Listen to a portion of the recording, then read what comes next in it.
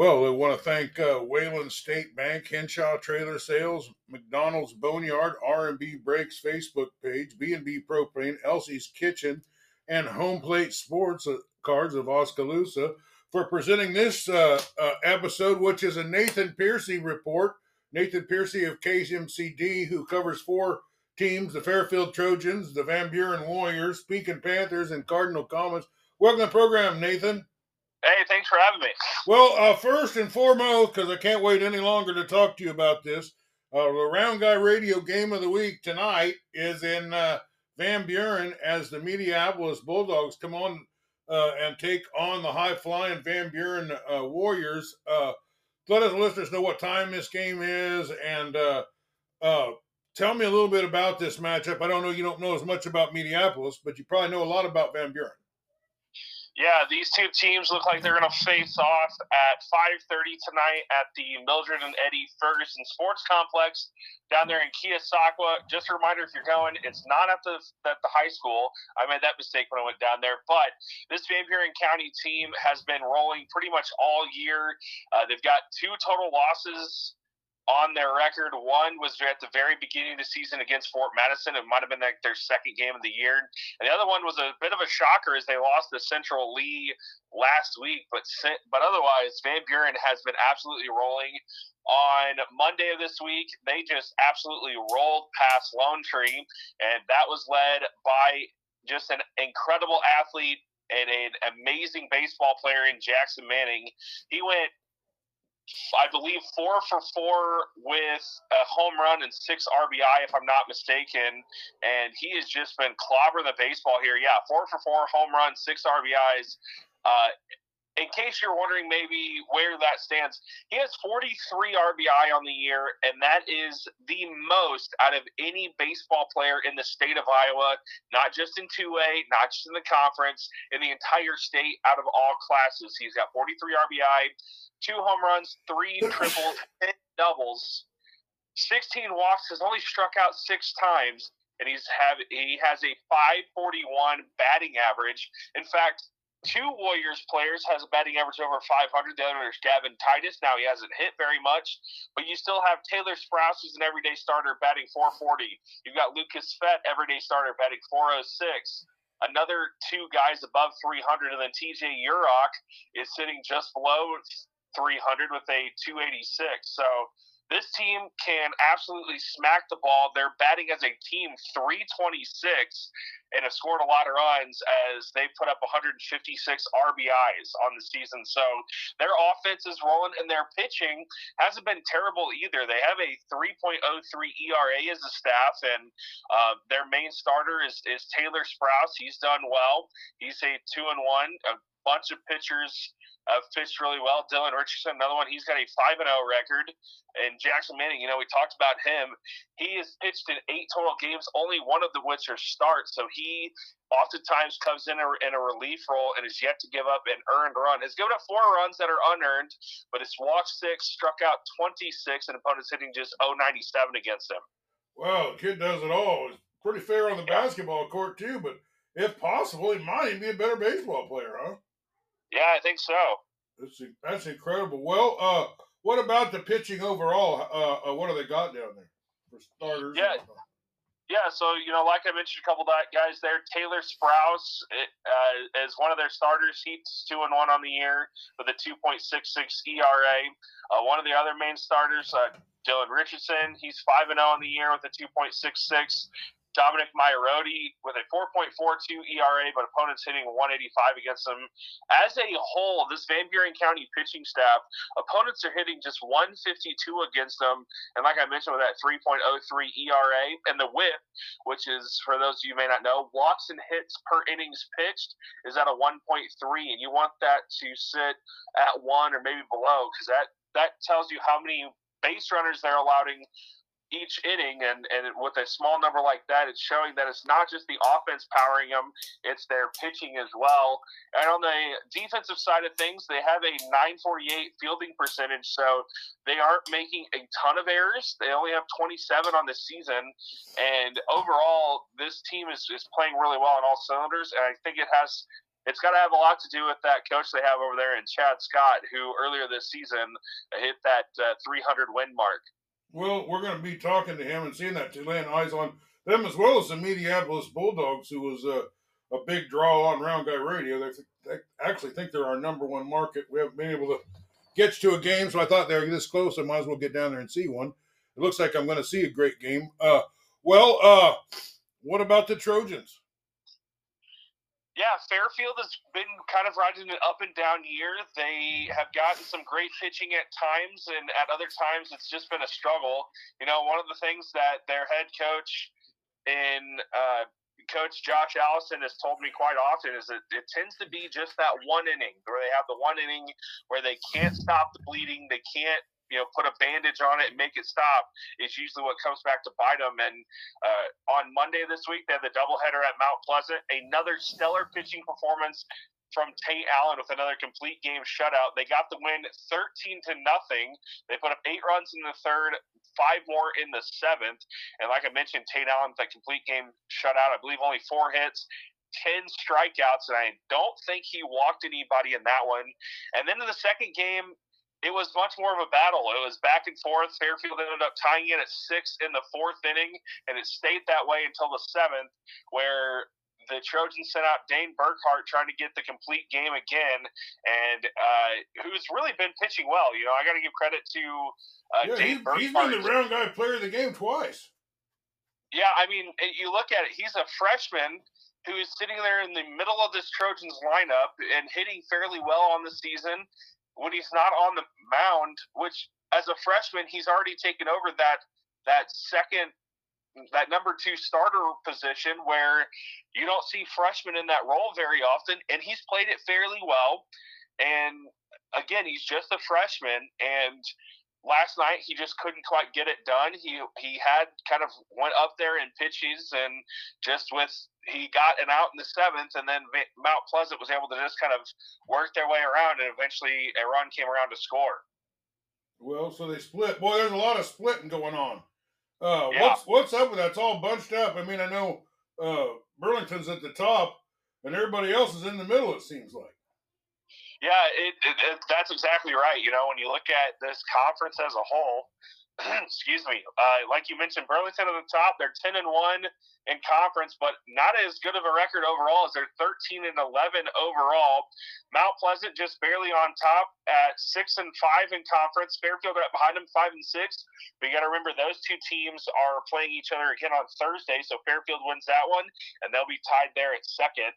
And then Fort Madison, Keokuk, and Washington all standing at 4-7 in the conference. So this conference, it's Burlington and then everybody else, it seems. But it also makes for really good baseball and really tight, contested baseball. So you're saying the difference between second place and last place is between 6 wins and 4 wins. Yeah, it's a 2-game shift. So exactly. Nobody's out of this. Anybody can get second place here. All I got to do is put it on. But it just seems like every single time Fort Madison gets a little momentum, Mount Pleasant gets a little momentum, Fairfield, Washington gets a little momentum, they split. You know what I mean? They win the one game, then they lose the next. It just seems like these guys just beat up on each other. Absolutely, and that's exactly what you're seeing, and it makes for fun baseball. Like I mentioned, Burlington in conference record is 10-1, but those games haven't necessarily been easy wins. Fairfield played them tough, and they made a this past week been able to coast past Fort Madison so far, but Fort Madison again sitting at the bottom of the conference there. So, while Burlington is standing strong at the top of top of the conference, it hasn't been easy. I mean, you look at one of those other bottom teams in Keokuk. Burlington beat them 7-3, 3-1, 7-5. Against Fairfield, it was 7-5 twice, along with a 13-3 win. Mount Pleasant was 12-3, 4-3, and 7-9. Actually, Mount Pleasant beat them. That was their one conference loss. So, while Burlington, like I mentioned, is standing at the top of the conference, it's not like they're blowing everybody out. They're getting a blowout win here and there, which you expect to see in high school baseball, but they're still battling close, and it's a very close, a couple hits go the other way, or it's a game of inches where little things happen a little differently, Burlington, instead of being on top of the conference, could be at the very bottom. Well, the good thing about it is no matter where you sit, whether it's in Fairfield, Mount Pleasant, Washington, Fort Madison, Keokuk, everybody's got a shot. You know what I mean? Everybody can win that game. There isn't no games out there where the other guys just put their uniform on and win the game. It's all a battle, and I've seen a lot of great games over there. Pekin, I seen, has been kind of struggling as of late, and Cardinal seems to be on an 0-10 spin there. Yeah, both of those teams. We'll start with Pekin since you mentioned them first. They did beat Lone Tree last week on Friday, 12-4. But before that, they had a 4-game lose streak. They won 2 before that, lost 4, won 1, lost 3, won 1. So they're kind of losing and then running into a win every once in a while. They've been struggling a little bit. Had a couple bright spots. Ben Arrett is one of those guys who has been a bright spot on this team as I'm trying to get the stats pull up, and it's being slow. There it is. But he's batting .254 on the year. Hudson Van Englenhoven leading the way with a .340 average, along with Jaden Wolver. Declan Hampton hitting well as well with a .361. So they've got a few guys that are hitting really well. They just haven't been able to really do much with it, and the pitching has been the biggest problem for them, as they have a team ERA at a 7.63. Eric is the lowest in that with a 5.68 among starters, but overall, the biggest issue right now for this Pekin Panthers team is their pitching, who, like I mentioned, has a 7.63 ERA. Well, I've seen that Eric walk off Lone Tree with a big home run win to walk the game off, and it was a blast. So he's got a lot of power. He's definitely having a good season. Wolver's having a good season. They got some kind of hitting over there. But like you say, just ain't quite put it together this year. Right, and it's kind of a similar story with the Cardinal Comets. One interesting thing about them, they're playing in that South Central Conference, so they're seeing some new faces, some teams they haven't seen before, and a very tough conference over there. And they're kind of in a similar boat as a team. They're hitting .247, so not getting as good of hitting, but still some guys that are hitting well. Carson Kinney at a .397. Jacob Figueroa batting .500 on the year. Gavin Ware at a .380. So they've got some guys that are really hitting the cover off the ball, but again, it's pitching as they have a team ERA of 5.03. So when you look at this team and the Cardinal Comets and where their struggles is, they're riding, like I said, a 10-game losing streak. It's pitching again, and it's giving up a lot of runs in bulk and not being able to shut things down. And talking a little bit with their head coach, Ryan Renfrew, they've run into some injuries. He didn't elaborate and tell me exactly who was on the shelf, but they've definitely dealt with some injuries throughout the season, and that's really hindered them. Well, you tend to talk to Lee Muntz. Does he have any statements about his time down there in St. Louis watching Keaton Winn, and you have a Keaton Winn update? He hasn't told me anything about it, but Keaton Winn actually did get recalled again. So after that game in St. Louis, he was sent down. It's pretty expected given the fact that he had pitched 4 innings. He wasn't going to be available for a few days, and they needed some extra guys in the bullpen. But Keaton Winn did get another game as he came back, and he pitched against San Diego. That's who he pitched against. He went 5 innings, only gave up 1 run. It was a home run to Juan Soto, who he later then got to strike out. So it's not like he's doing bad. Overall, in 2 appearances for San Francisco so far, the former Pekin Panther has thrown 9 innings total, has a 2.0 ERA, a save, 6 strikeouts, and that whip, which is walks and hits per innings pitched, sitting at just a 0.78. So I'd say he's made a pretty good start to his Major League Baseball career. Like I mentioned, St. Louis, pitched 4 innings, got the save, got a hit, gave up 1 run, 3 walks and 2 strikeouts. Maybe a little bit nerves going into that one, but now that he's done it before against San Diego, went 5 innings, gave up 3 hits, a run, no walks, and struck out 4. And like I mentioned, that 1 run was a home run to Juan Soto, not just some no-name guy. That's Juan Soto. Yeah, there's a big club of guys that give homers to him. So, wow, I didn't even know he got called back up. So he was sitting down, he got called back up. Was that a start or a relief appearance? It was a relief appearance, but again, going 5 innings, so they needed him to. So he comes in there and helps kind of quell the bullpen down, gives some rest to the rest of the bullpen. That's a valuable man right there that come in 4 and 5 innings in the bullpen.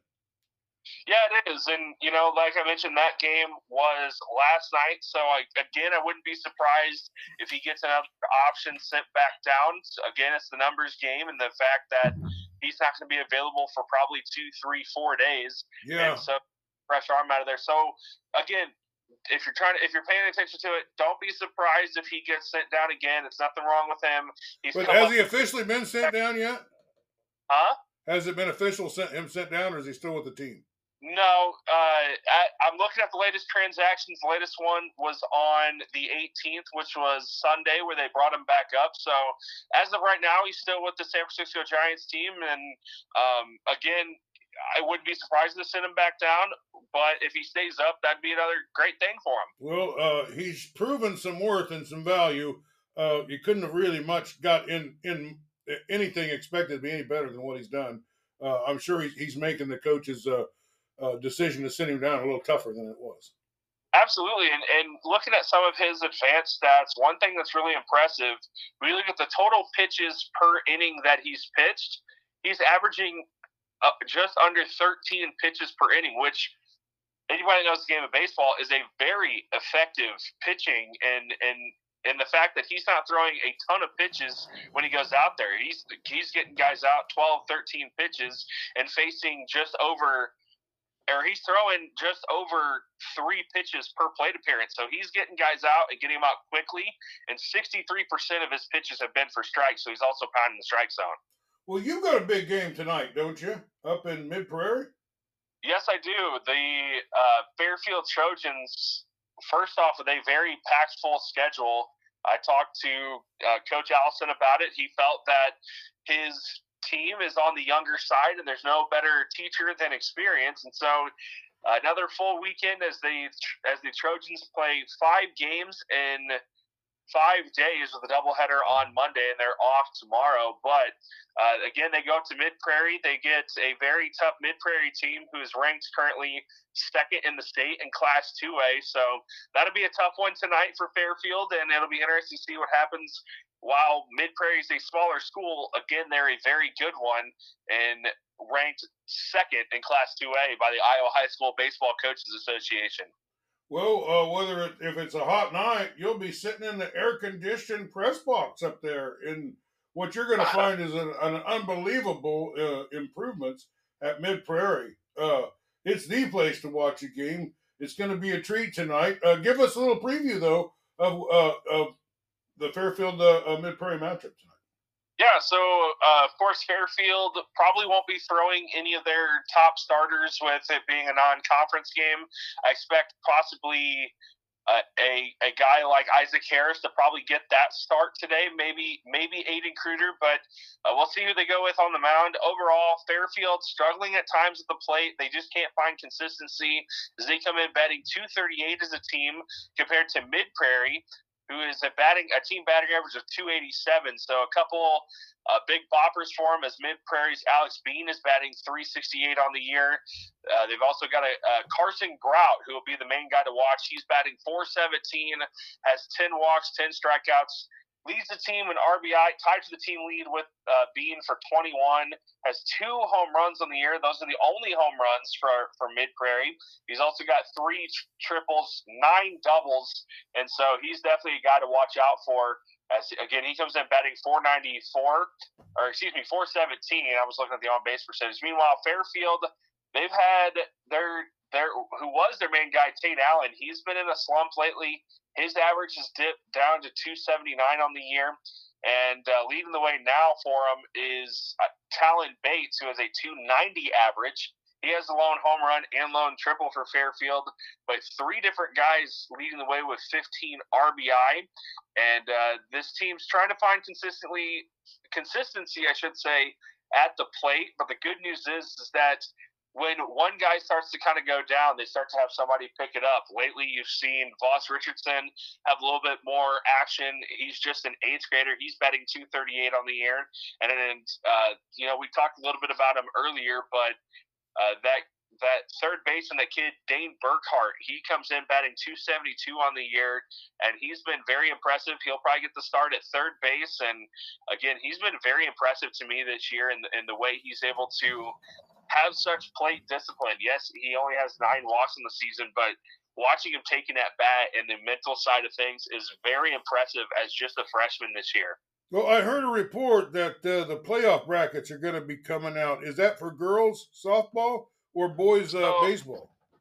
I haven't had a chance to ask Coach Allison. I'm going to ask him about that tonight. I did get a chance to talk with the Fairfield softball coach, Bob Bradfield, and he said that they were told for softball that should be out by the end of the week. Okay, so maybe that's what they were talking about. I would expect then if softball is getting theirs by the end of this week, baseball should have theirs in the early to middle part of next week, because those two playoffs aren't that far off from each other. So softball should have the bracket out by the end of this week. I would say baseball should have it out by the end of next week, because the season's getting down to the end and we're getting ready to play some playoff baseball, which is my favorite kind of baseball. No, I get it. Sometimes in the sports make out the schedule before the last week or two of the season. Like, well, what about those games? I mean, don't you want to see those games to make your decision? But they got to get it out so we can get it done, because I know as July ends or as June ends, the playoffs start. Yeah, and in a way I agree with you, but in the terms of that it'd be nice to see how exactly things play out and maybe that some changes in the bracket. However, I also understand they need to get the brackets out there so schools can plan travel. They can get certain accommodations ready to go for these teams, and coaches can start doing a little bit of scouting as well. So I get it from the both sides of things. As a fan, I'd like to see it wait and see it fully play out. But at the same time, I get having to coordinate travel, and these schools, since they're off, maybe needing some extra time to get everything in place to be ready to play a playoff game. Well, you turn that lemon into lemonades. Pretty good. Well, we have been talking to what I'm calling the Pearcy Report, as he pierces through the Southeast Iowa games and talks about his teams and way beyond that. You've been bringing a lot of exciting action. It's been a great baseball season. I'm saddened every day that goes by, because it's another day towards the end of the season.